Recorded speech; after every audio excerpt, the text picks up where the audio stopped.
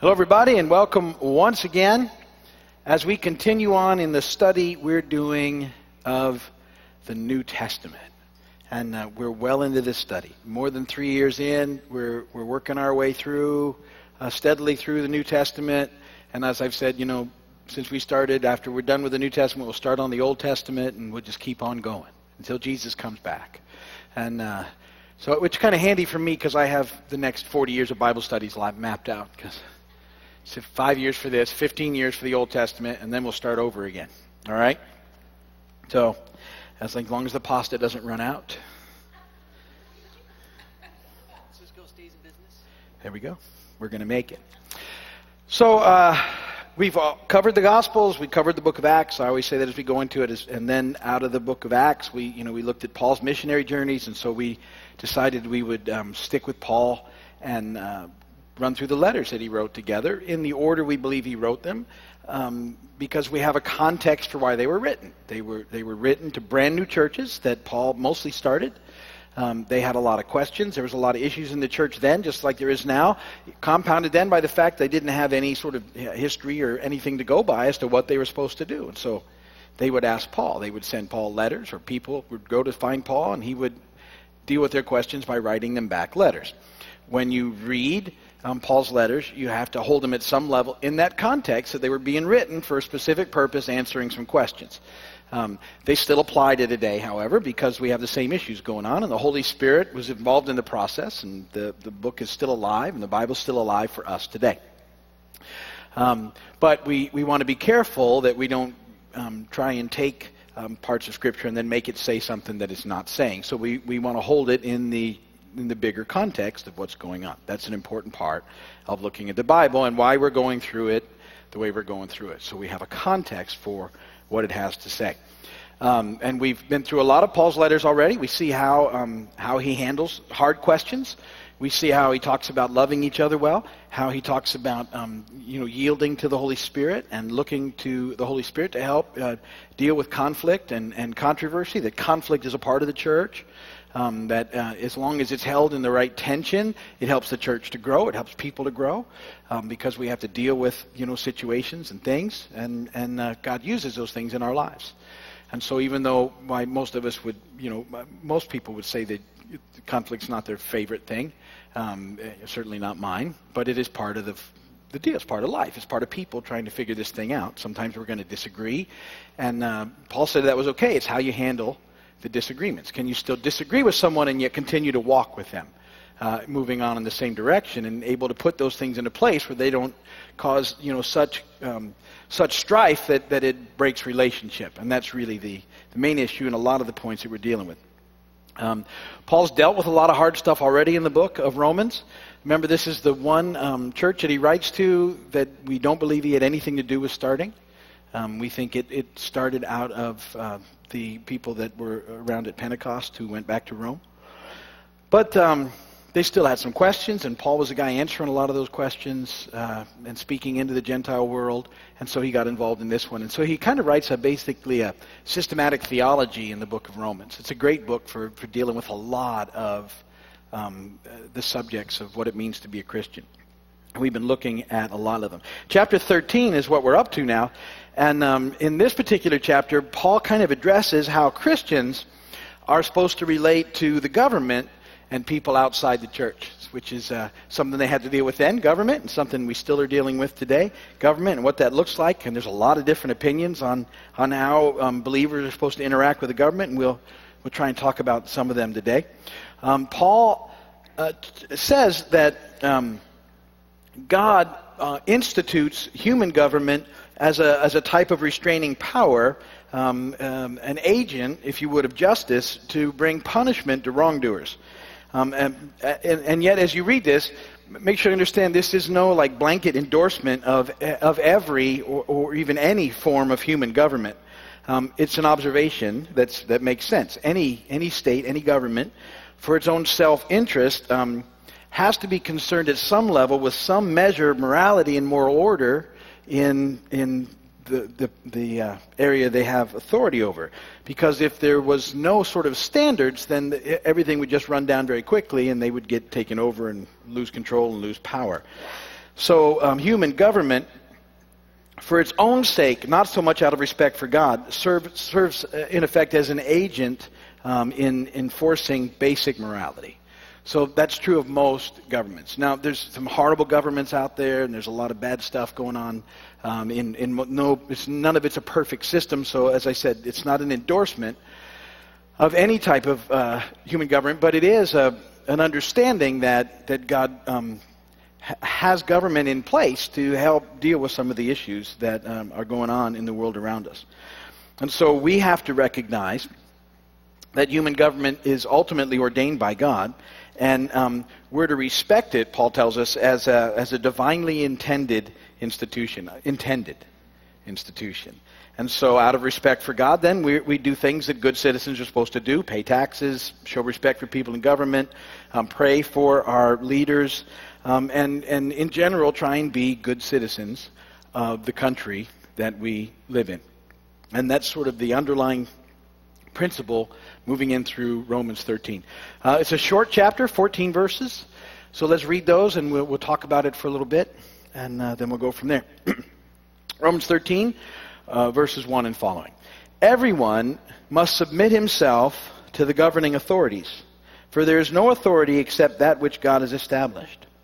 The authorities that exist have been established by God. Consequently, he who rebels against the authority is rebelling against what God has instituted, and those who do so will bring judgment on themselves. For rulers hold no terror for those who do right, but for those who do wrong. Do you want to be free from fear of the one in authority? Then do what is right, and he will commend you. For he is God's servant to do you good. But if you do wrong, be afraid, for he does not bear the sword for nothing. He is God's servant, an agent of wrath, to bring punishment on the wrongdoer. Therefore, it's necessary to submit to the authorities, not only because of possible punishment, but also because of conscience. This is also why you pay taxes, for the authorities are God's servants who give their full time to governing.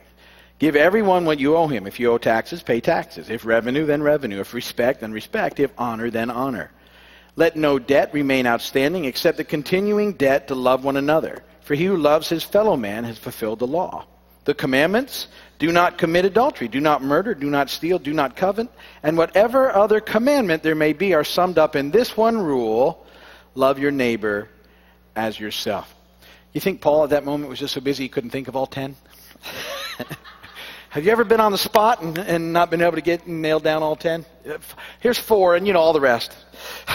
They're all summed up this way. It's a good exercise. Really, every once in a while, you should challenge yourself to figure out the 10 and make sure that you can get to them. Okay? All right, because it's important to know. All right. All summed up in this one rule: love your neighbor as yourself. Love does no harm to its neighbor. Therefore, love is the fulfillment of the law. And do this, understanding the present time. The hour has come for you to wake up from your slumber, because our salvation is nearer now than when we first believed. The night is nearly over, the day is almost here. So let us put aside the deeds of darkness and put on the armor of light.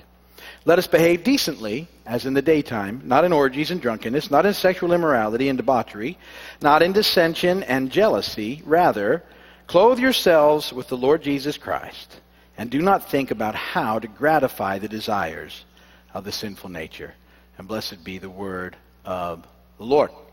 Okay, so let's dig into a few sort of the ideas that I think that we need to cover. Like I said, it's only 14 verses, so not a lot. We are, in effect, supposed to live at peace with the government as long as the government allows us to live in accordance with basic Christian beliefs and ideals.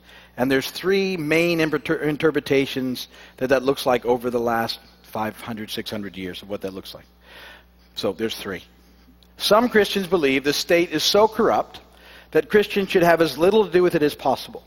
Although they should be good citizens as long as they can do so without compromising their beliefs, they should not work for the government, vote in elections, or serve in the military. There is some of Christendom that believes that way. Others believe that God has given the state authority in certain areas and the church authority in others. Christians can be loyal to both and can work for either. They should not, however, confuse the two. In this view, church and state are concerned with 2 totally different spheres, the spiritual and the physical, and thus complement each other but do not work together. Still others believe that Christians have a responsibility to make the state better. They can do this politically by electing Christian or other high-principled leaders. They can also do this morally by serving as an influence for good in society. In this view, church and state ideally work together for the good of all. Those are the three primary views of how we're supposed to operate as believers in and with and around the government. None of those views advocate rebelling against or refusing to obey government's laws or regulations unless they clearly require you to violate the moral standards revealed by God. That's a defining point. If the government tells you to do something that's clearly against the Word of God, we are not to go along with that. That's when we're supposed to stand up and say no. But short of that, we're supposed to listen to what they tell us and be responsible as citizens. And so that's what we need to try and do. It's easier said than done because most of us... let's talk about it in a minute. Because I could jump ahead, and I'm not. So I want to summarize this chapter basically by saying this. We need to pray diligently for people that are in authority. Regardless of how you feel about them, politically or any other way, you need to be praying for, because of what Paul just said in this chapter, you need to be praying for the leaders of our government every day. We want to pray that they do the right thing. We want to pray that they'll be open and obedient to God. We want to pray that since they're instituted in there, that God would use them and work through them. And that needs to be our constant, faithful, regular prayer. Because we, in effect, are submitting to them. And so we want to pray that God is working through them as well. So we need to pray for them. And then the other thing that we need to do, and you've heard this before, but we need to live by trying to do the next right thing. Very good. That's how we do this thing. That's what it's all about. And so I say that all the time. In response to this chapter, I want to give you 4 very practical ways of talking about how to know if it's the next right thing or not. Okay? And so that's what we're going to finish up with. We're going to talk about that. 4 little things that you can ask yourself when you're trying to figure out in relationship to government and to people outside the church, and even in life and in general. These 4 principles are very, very helpful. And so you might have heard it before, but it'll be a great review. If you don't know them, write them down there. And I think I left you a pretty big blank for notes today. 4 things that you need to think about doing the next right thing. First one is this: is it respectful?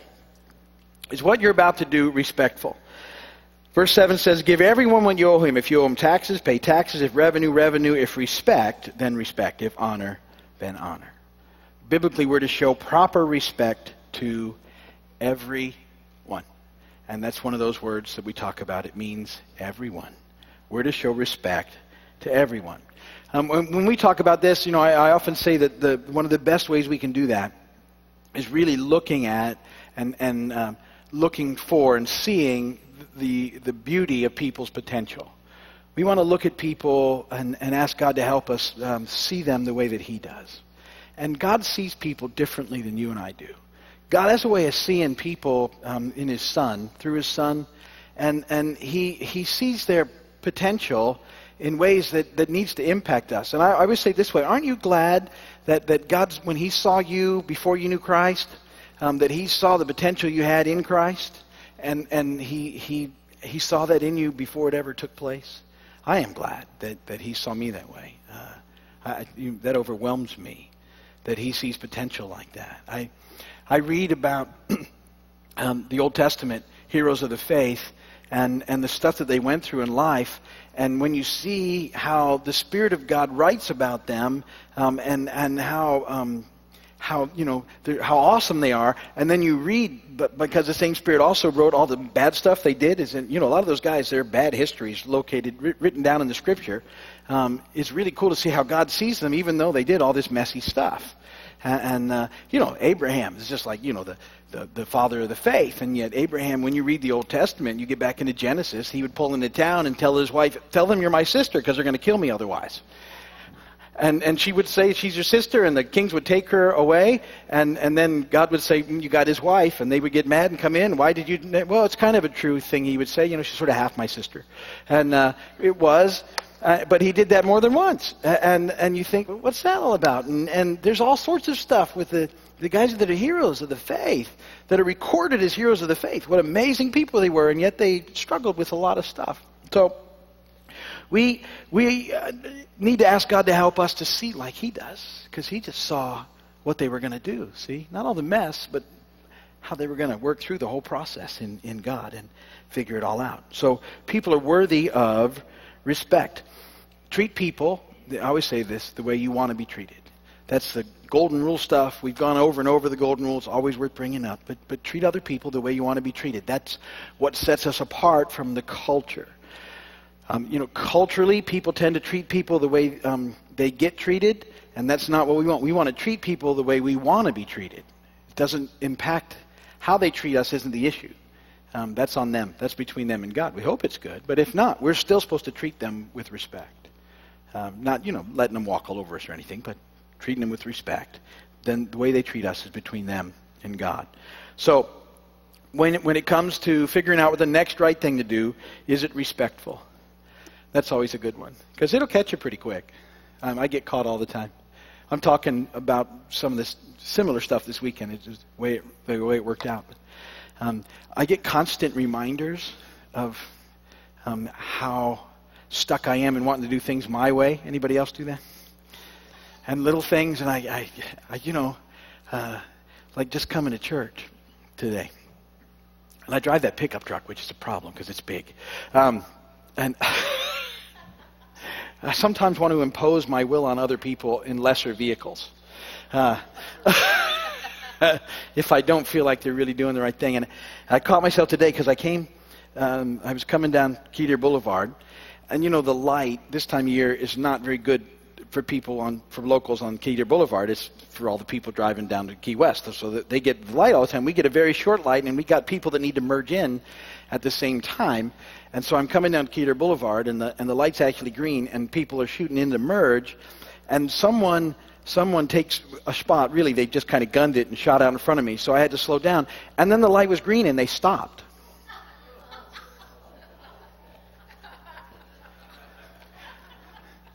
And I'd like to say I was just like, hallelujah. But I laid on that horn real good. The problem with me laying on a horn is so many people come to church now that I'm sure I'm going to see them on the weekend, Oh, I know you. But that's all I did was lay on the horn. And I tried to do it kindly, but it was really like this kind horn, beep, beep. Oh, by the way, the light's green. If you feel like it, shoot on through. You certainly shot out in front of me with no issue running that stop sign, but now here's a green light. See, that's the problem. That's the deeper issue, is what I just confessed. My problem, not with that stop sign, but green. See? So, treat... what's funny, though, is we have very little patience for other drivers when they make mistakes. Do you ever make mistakes when you're driving and you just kind of go, well, everybody makes mistakes. Yeah, no. Why are they honking? Because you're texting instead of running through the light. It's green now.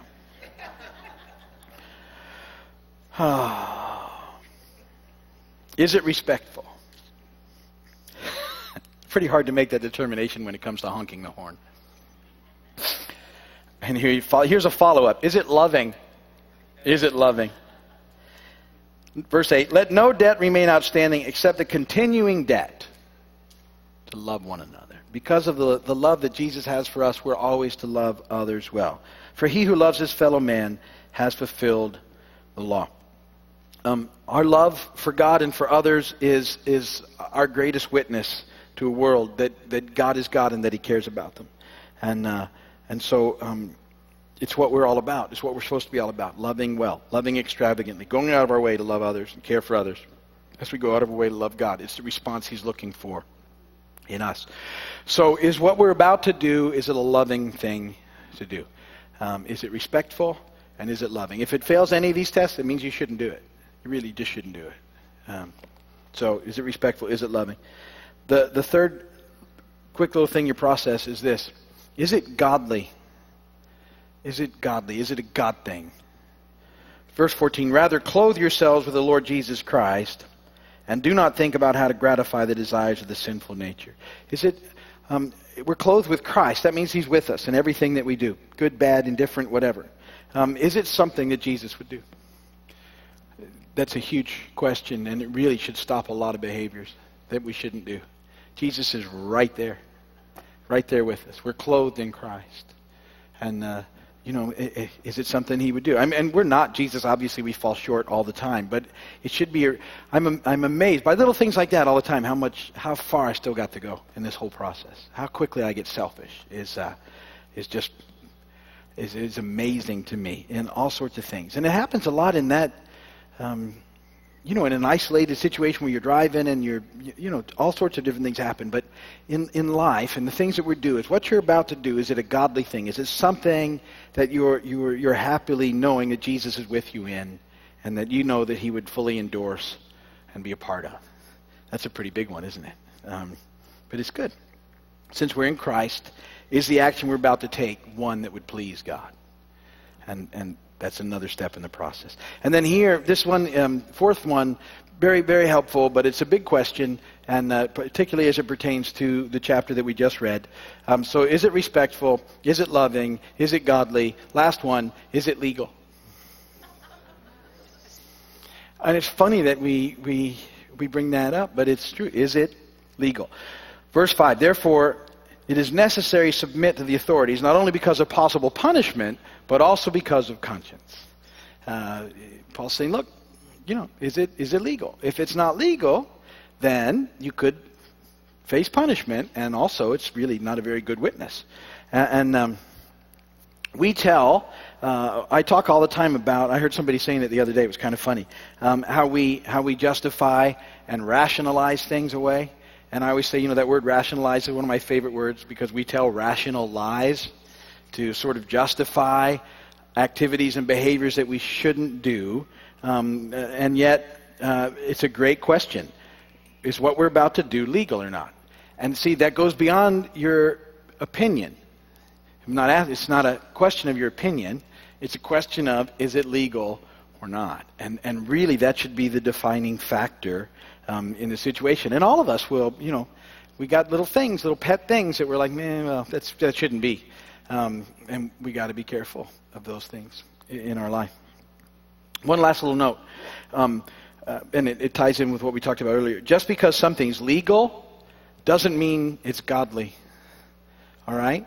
There are some things that are legal that are not godly, and we have to know the difference. Just because something is perfectly legal doesn't mean that it's something God would have us do. God's right and wrongs always trump man's right and wrongs. We need to listen to what He tells us to do. And then ultimately, this life, it's more than not just not doing what's wrong. It's about becoming the person that God called us to be, because that's where life is found. It's about doing not just avoiding the wrong thing, but doing the right thing, and then looking to see how God would have us move and walk in the world around us, and how to impact the world around us for Him. Because that's really what we're supposed to be doing, is figuring out in this journey how we can impact the world for God, how we can be ambassadors for Christ here and into the world around us to fulfill our mission. And our mission is one more, just to get one more lost child back to Dad. So I think there's some pretty helpful stuff in there, and it's a pretty good way to look at it, and it's certainly something to think about. And those little things will help you a lot of times figure out if you should really be doing something or not. And if you got no's on those things and you do it anyway, that's sin, right? And so it's clearly defined at that point. And all of us will do that at some time. And then fortunately we have an advocate with the Father, and we go run into Jesus and God, and He loves on us and tells us to do the right thing. And we don't take that for granted, but we're in the process of growing and learning. And I'm glad that we can change, aren't you? Do you see yourselves change? I hope you do. And as you walk with the Lord, some things are, there's things that have definitely changed in me. Not 100%, but certainly working on some of those things. That was the first time I've honked the horn in a long time. And there wasn't any, hand gestures or anything that came along with it, and I didn't say anything. And I was just a horn.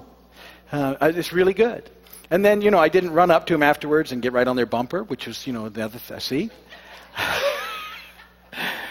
So I'm glad that there's change. And that should be happening in our lives.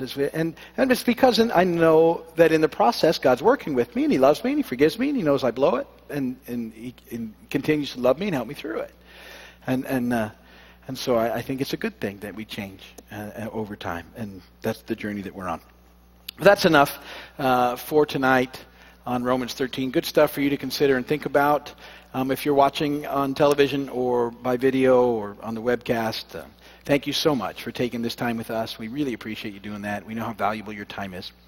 And we look forward to you checking back in and hanging out. If you're in Big Pine or in the Keys, come and see us whenever you can on Big Pine Key. If there's something we can pray for, you can go to our website at keysvineyard.com and find the contact page and shoot us a prayer request, and we will pray for you.